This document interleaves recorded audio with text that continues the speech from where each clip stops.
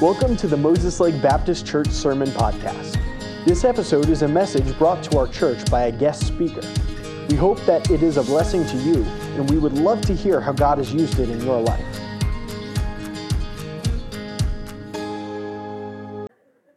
Well, let's get into the Word. Recently, I received a text message from one of our very, very faithful members, and he was updating me on the health of one of his loved ones. He had been asking our ministry staff to pray for them, and we have been praying for them. And so he texted me the other day, and he said, "Pastor, I'd like for you and the staff to start praying again because my sister's cancer had come back." But what really caught my attention, and honestly what prompted the development of this message, was the fact that he stated in that text message, he said this: she's losing her faith. She's losing her faith. And here's what she was saying: I'm not sure that God loves me. I don't believe that God still loves me. And to her way of thinking, if God really loved her, then He would not have let her cancer come back. Perhaps there's someone here this morning who's had that same thought while dealing with an illness or with some other difficulty in their life. Maybe at one time you were absolutely convinced that God loved you. But now, for whatever reason, you're just not as sure as you once were. And if that's you today, and I believe that Paul has some great truth for you from our text in Romans chapter 8. But before we get into it, let me just share a couple of thoughts with you as to why people struggle with the concept of the durability of God's love. I think one reason for that is because what we know of love, we learn from other people. People who stop loving each other for just about every selfish, faulty reason imaginable. Marriages crumble. Friends fall out. I mean, even parents and children become irreconcilable. Most human love, I think you would agree with me this morning, most human love is conditional and limited. If you fail to meet the conditions, then the love is withdrawn. Another reason some have trouble believing in the tenacity of God's love is a sense of their own sin. The bottom line is they just don't think they're lovable. In their minds, they question how God could still love them after what they've done. And there are no doubt other reasons why people struggle to lay claim to God's love for them. But here's what we need to understand this morning, church. The human impediments to love do not affect God one iota.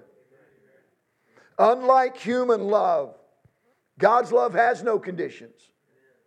God's love has no limits.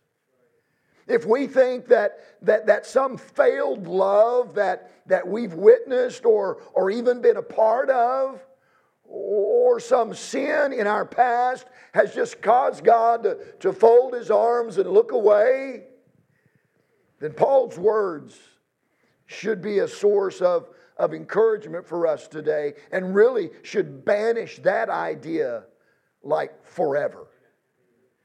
Paul teaches us that nothing, everybody say nothing.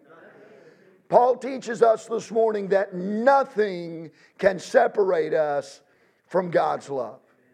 If you made your way to Romans chapter 8, stand with me if you're able this morning. I want to begin reading in verse 39. I'll read down through I want to start reading verse 31. I'll read down through verse 39. Paul, under the leadership of the Holy Spirit, wrote this: "What shall we then say to these things? If God be for us, who can be against us?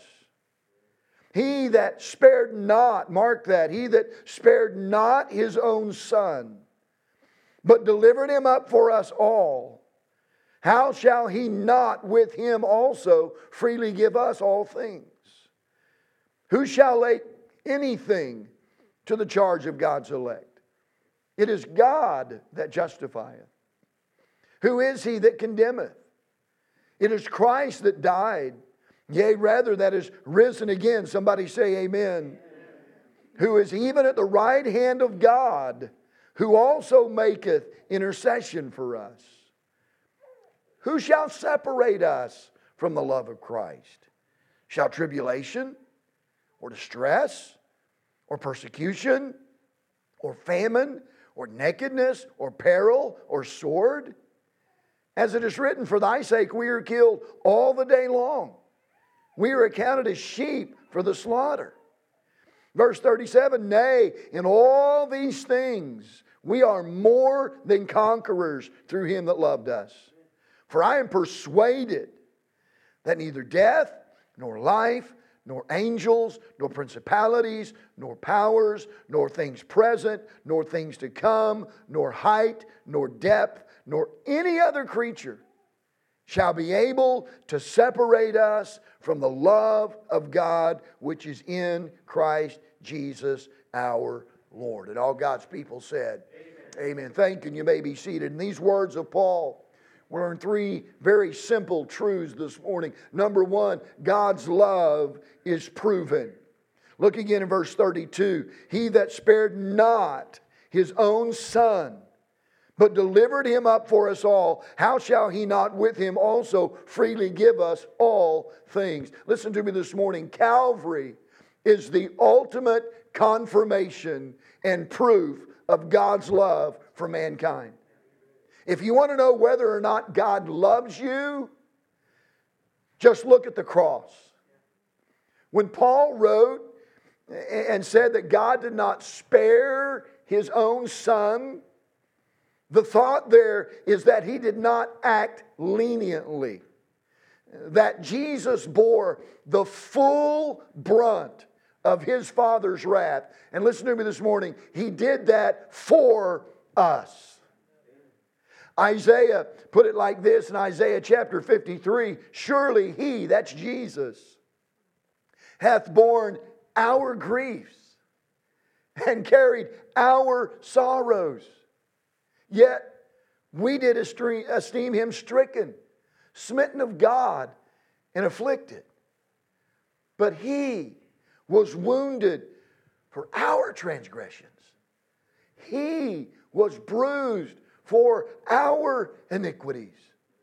The chastisement of our peace was upon him. And as we just heard, with his stripes we are healed. All we like sheep have gone astray. We have turned every one to his own way, and the Lord hath laid on him the iniquity of us all." Listen to me. God showed no mercy to his Son on the cross. He allowed them to beat him and scourge him and mock him and spit on him and disgrace him and subject him to the worst kind of death known to man at that time. At Calvary, God showed the length and the depth and the height and the breadth of his love. You say, "Well, preacher, how high is God's love?" Just take an imaginary stroll up Calvary's Hill to that place where 3 crosses stand. and walked to that middle cross. And once there, right across the top, the height of God's love. And then stooped down beneath the nail-pierced feet. Feet that never one time walked in sin. And right the depth of God's love. And then walked to the left of that cross. The side where the heart of God beats. The heart that loved you and loved me. The heart that bore our griefs and carried our sorrows. The heart that wept over the lost condition of sinners. And at the fingertips of that bruised and bleeding hand, right, the length of God's love. Now walk to the opposite side, the right hand. The hand that blessed the little children. The hand that lifted the woman caught in adultery. The hand that stilled the wind and the waves, and there right the breath of God's love. There is no greater proof of God's love than the cross. God's love is proven. But not only that, God's love is promised. Paul said that God delivered up His Son for, I love this, us all. That little phrase, for us all, throws its arms around people of all classes. I'm talking the rich and the poor, men and women. It takes in every person of every race. It takes in the doctor and the lawyer and the teacher and the truck driver and the coach and the athlete and the business owner. It includes the married and the single and those who are single again, the moral and the immoral, the good and the bad. Are you with me this morning? It took in a filthy, foul-mouthed fisherman like Peter. It took in a murderous, bloody-handed blasphemer like Paul. It took in an avowed thief on the cross. It took in a crooked tax collector like Zacchaeus. It took in a 5-time divorcee in John chapter 4, and a prostitute in Luke chapter 7, and a demon-possessed man in Mark chapter 5. And on September 8th of 1976, it took in a loud-mouthed, obnoxious, long-haired bus kid named Billy Prater. And I'm thankful for that. God's love wraps its arms around everybody, and He proved that at the cross. And note the outcome of God's love. Look at verse 33. The end of verse 33.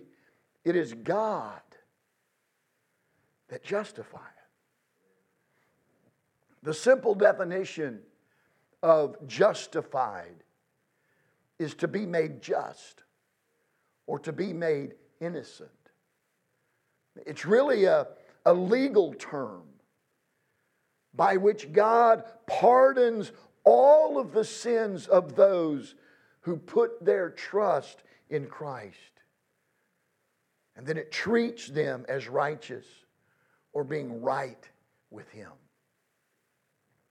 For the last 13 years, I have, besides pastoring, I've also worked as a fully commissioned police officer for the Liberal Police Department.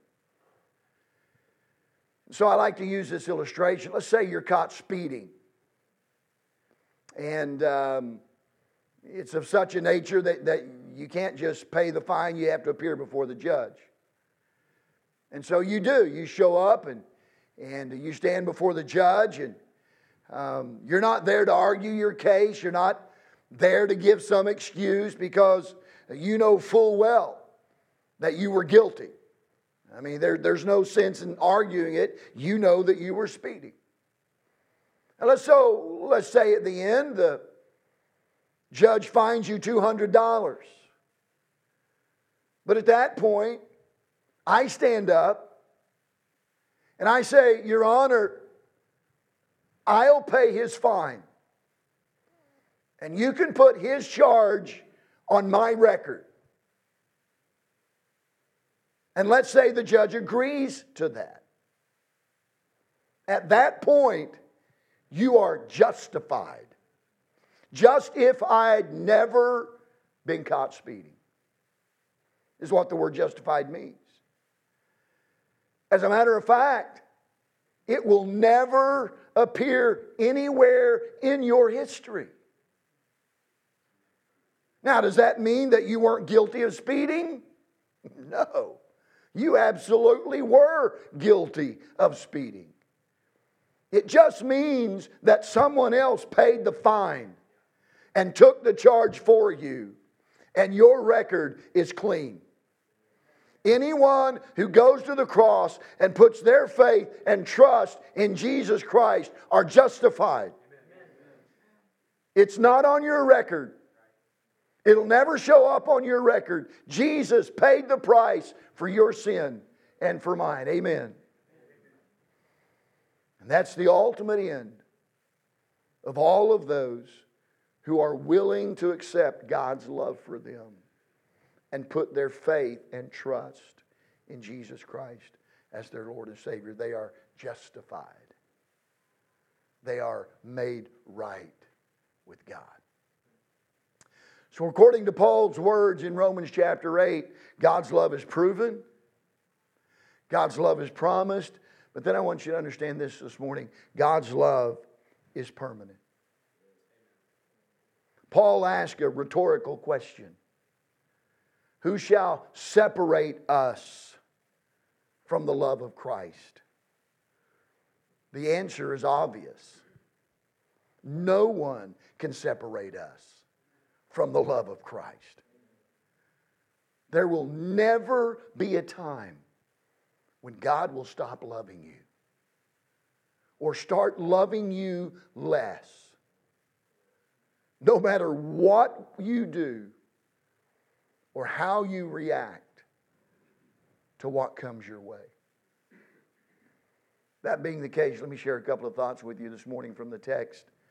Number one, no adversity can separate us from the love of Christ.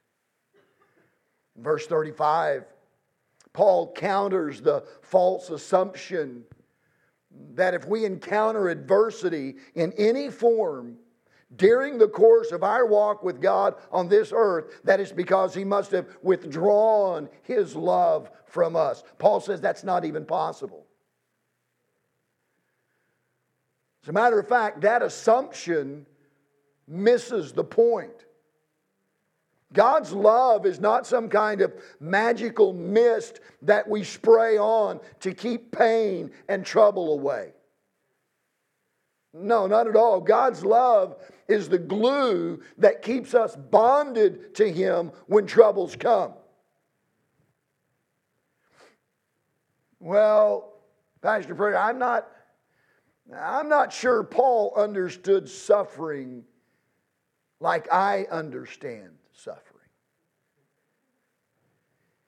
If he had suffered like I've suffered, I don't think he would be so quick to say that God always loves you. Fair enough. I'll accept that. I'll take that.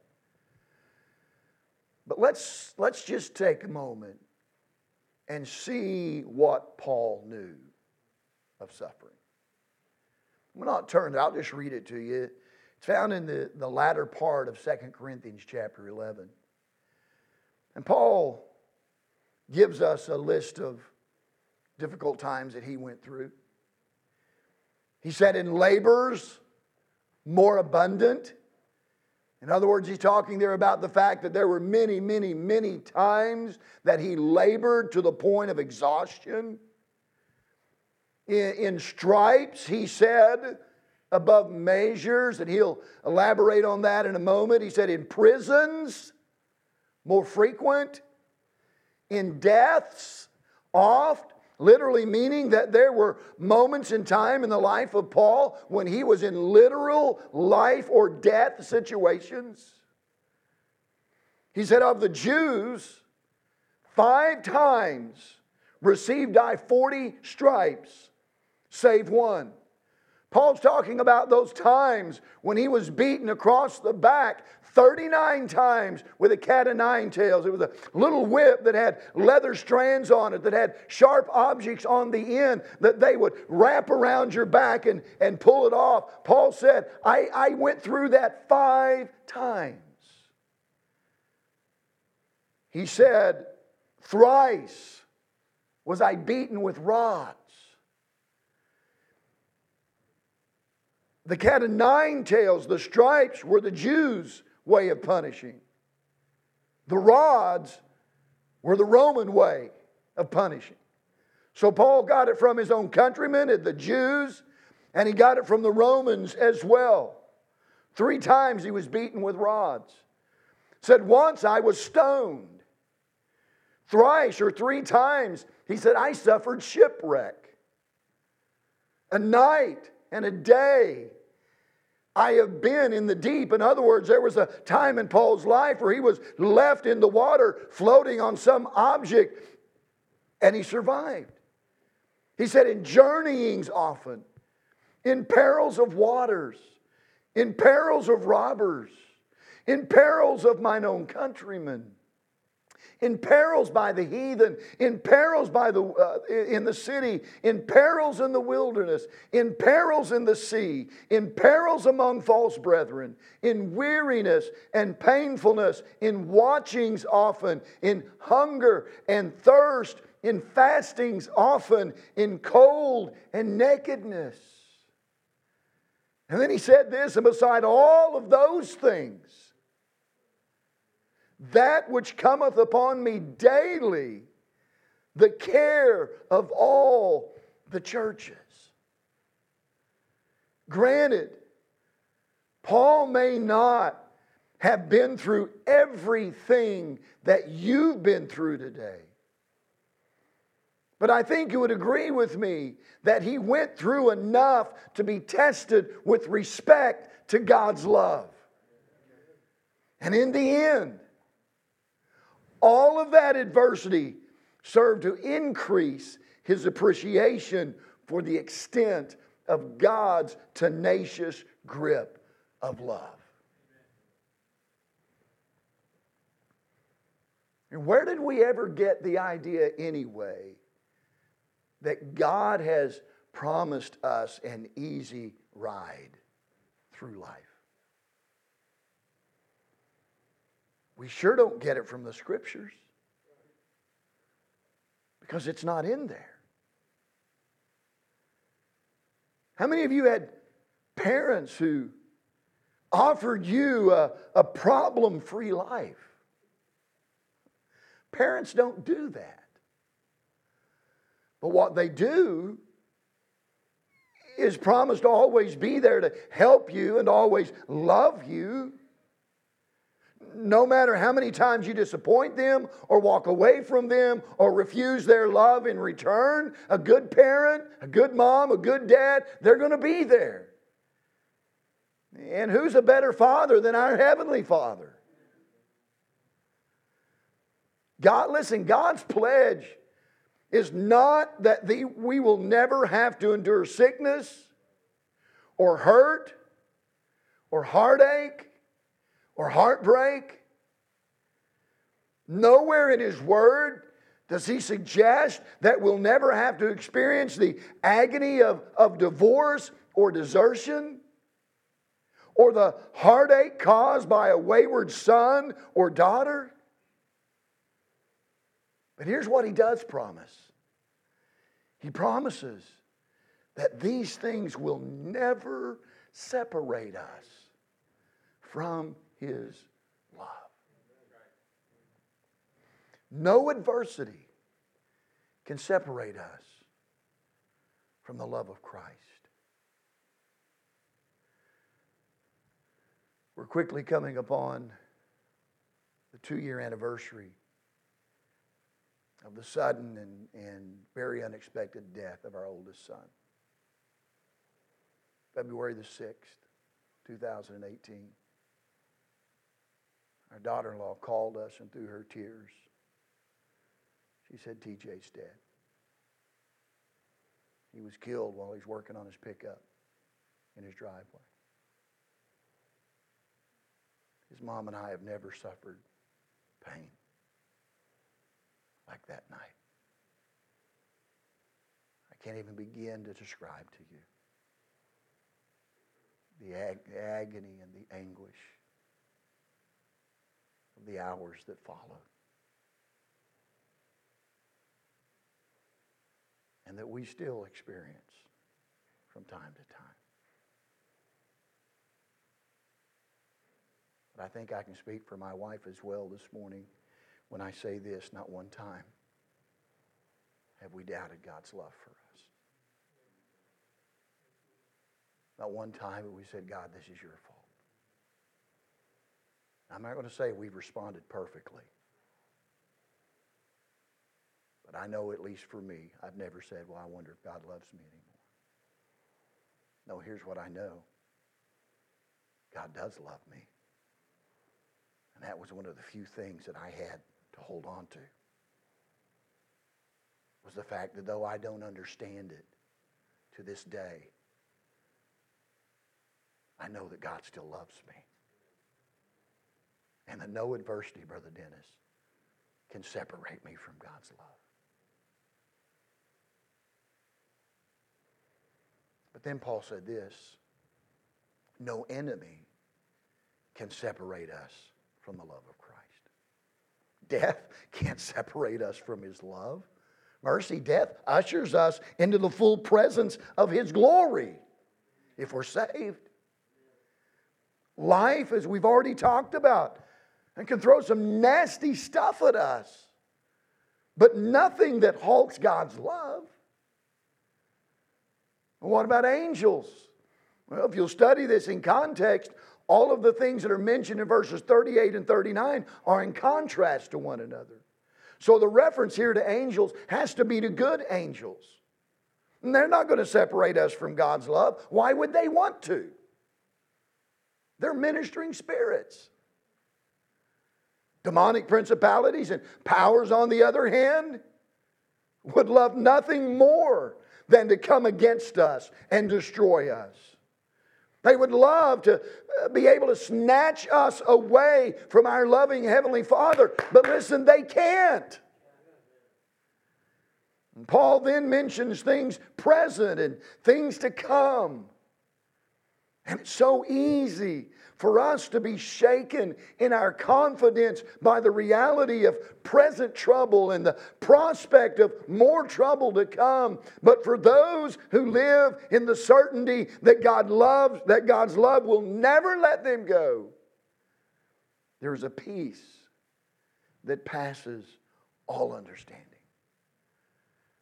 I mean, come on, how can we look at our nation right now and look down the road at what seems to be headed our way and not have concerns? But no matter how bad it gets for God's people, God will never stop loving us. And in reality, it ought to be our confidence in the love of God that sees us through whatever comes our way. So in closing this morning, let me just say this. I don't know what concept of love you grew up with. Neither myself nor my wife grew up in Christian homes. We're both first-generation Christians. Both of our parents were alcoholics. Hers were far more abusive. Mine weren't really abusive other than to each other. They never did anything to my brother nor I. So our concept of love growing up was really whacked out. Now, I don't know what your concept of love was that you grew up with or that you've seen modeled. But here's what I do know this morning. It was imperfect. As good as it may have been, it was still imperfect. Because nobody but God can love us perfectly in every way. And I wonder this morning, Have you accepted God's perfect love for you? Have you accepted it in salvation? I preached how God proved His love for us by sending His Son, Jesus, to suffer and to die on the cross in our place for our sin. If you sit here this morning and you're not saved, listen to me, please. God still loves you. Oh, but preacher, you don't understand what I've done. It doesn't matter. I just gave you a list earlier of people that God loved. A 5-time divorcee, an adulterous person, a demonic person, a person who hurt themselves, who cut themselves. God still loved them. And I'm telling you this morning, God loves you. And that's why He sent His Son to die on the cross. His free gift of salvation is yours for the taking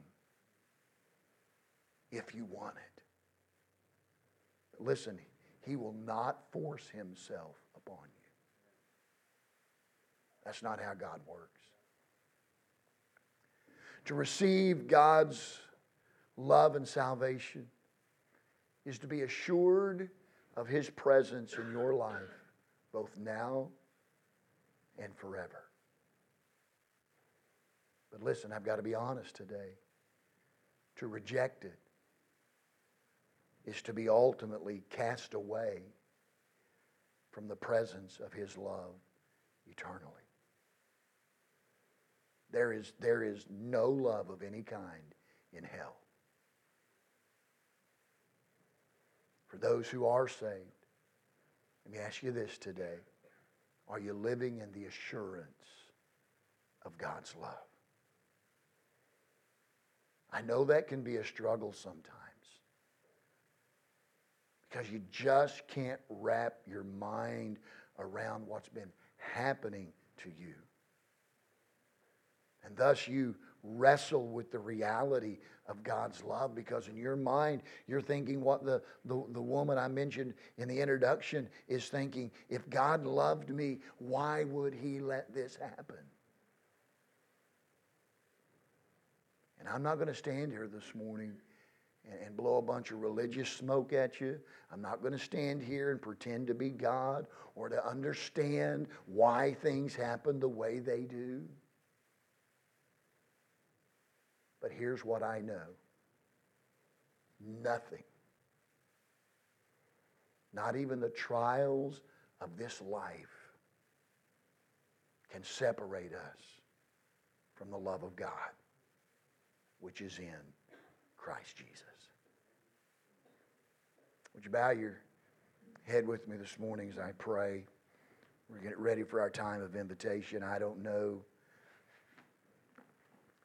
how God may have spoken to your heart this morning. I don't know your situation. I don't know the circumstances of your life. I don't know who's saved here. I don't know who the members are, who non-members are. I don't know if you've been here forever or maybe this is your first Sunday. But here's what I know today. God had brought you here on purpose. You're not here on accident. And the truth of the matter is today is an historic day.